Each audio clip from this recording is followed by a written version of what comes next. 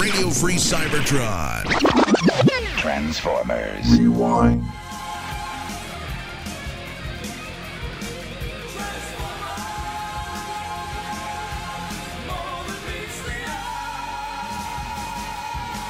This week on Transformers Rewind, it's Thief in the Night from G1.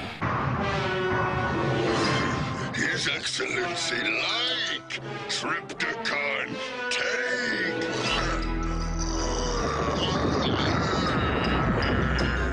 Very agreeable. If that dim-witted dinosaur keeps bringing me monuments from all over the world, we will have a thriving tourist trade.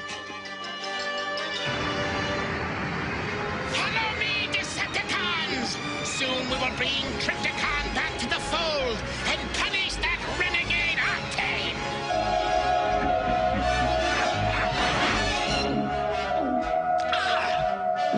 Galvatron! You're a traitor, Octane! You had no permission to take Trypticon away from Dinobot Island! I needed Trypticon for my plans of conquering the Earth! Now, because of you, he may never recover! You know, I think that Thief in the Night has aged pretty well. Maybe. I think our view on international relations really hasn't evolved much since 1986 when this came out. I really like this episode. It features Trypticon and Octane. I mean, how can you not love that? Yeah. Yeah. So who else loves this episode? Melvin. I really enjoyed watching it. You do? Really? What, so is this one that you've never seen before? Yeah, this is one I've never seen before, so this was the first time, and I love seeing Trypticon and Metroplex fight, and basically Trypticon getting thrown into the ocean, and then, at the beginning when they're at, the base, and Rodimus is talking to Teltran 2, and Teltran's 2, like, no, you did not destroy Trypticon, and everyone's like, what do you mean? And they're like, you did throw him into the ocean, but he survived. I just thought it was like great comedy, even between, a computer, basically.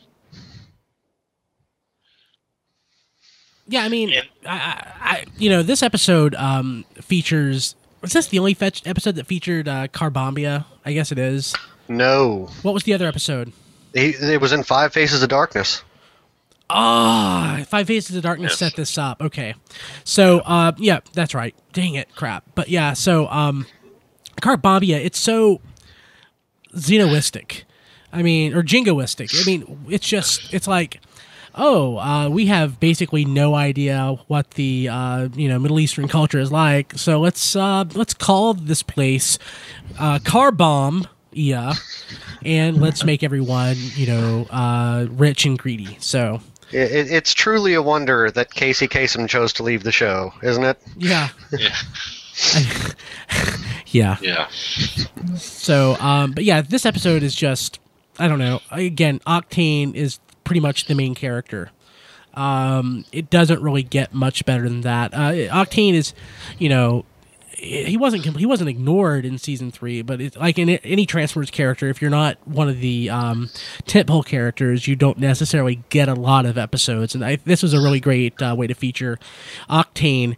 I do like that you get to see some Autobots like Broadside, and you get to see, Octane. It's nice to see some continuity, not just with Five Faces of Darkness.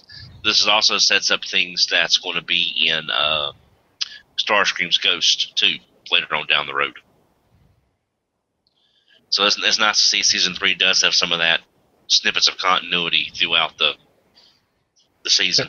That's because season 3 is the best season. Yeah, pretty much. And I like that basically the whole thing, again, devolved to, hey, I want gold. Let's, you can stay here if I can get all the gold in Fort Knox. And I didn't know this because I actually had to look it up because I was curious what the actual mass of the amount of gold was in Fort Knox. Apparently Fort Knox isn't even the central repository for gold in the U.S. It's the central repository for the United States, but there's actually more in New York.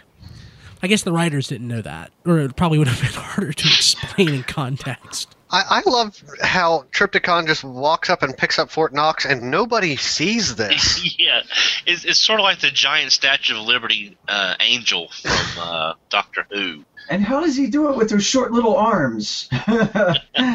He got all the way back to Carbamia, wherever that is, and with nobody noticing a giant dinosaur carrying Fort Knox. We're talking about a Transformers character that probably couldn't even pick up a soda.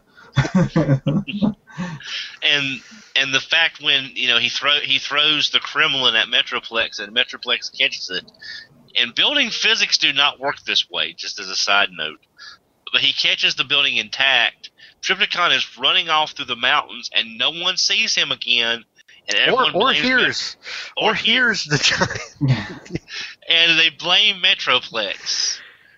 Hey, was foggy, okay? They couldn't see. It was foggy. And it's always they're so quick to turn on the Autobots, oh, you have that building in your hand, it's your fault. Yeah, Forget how many times you've helped us.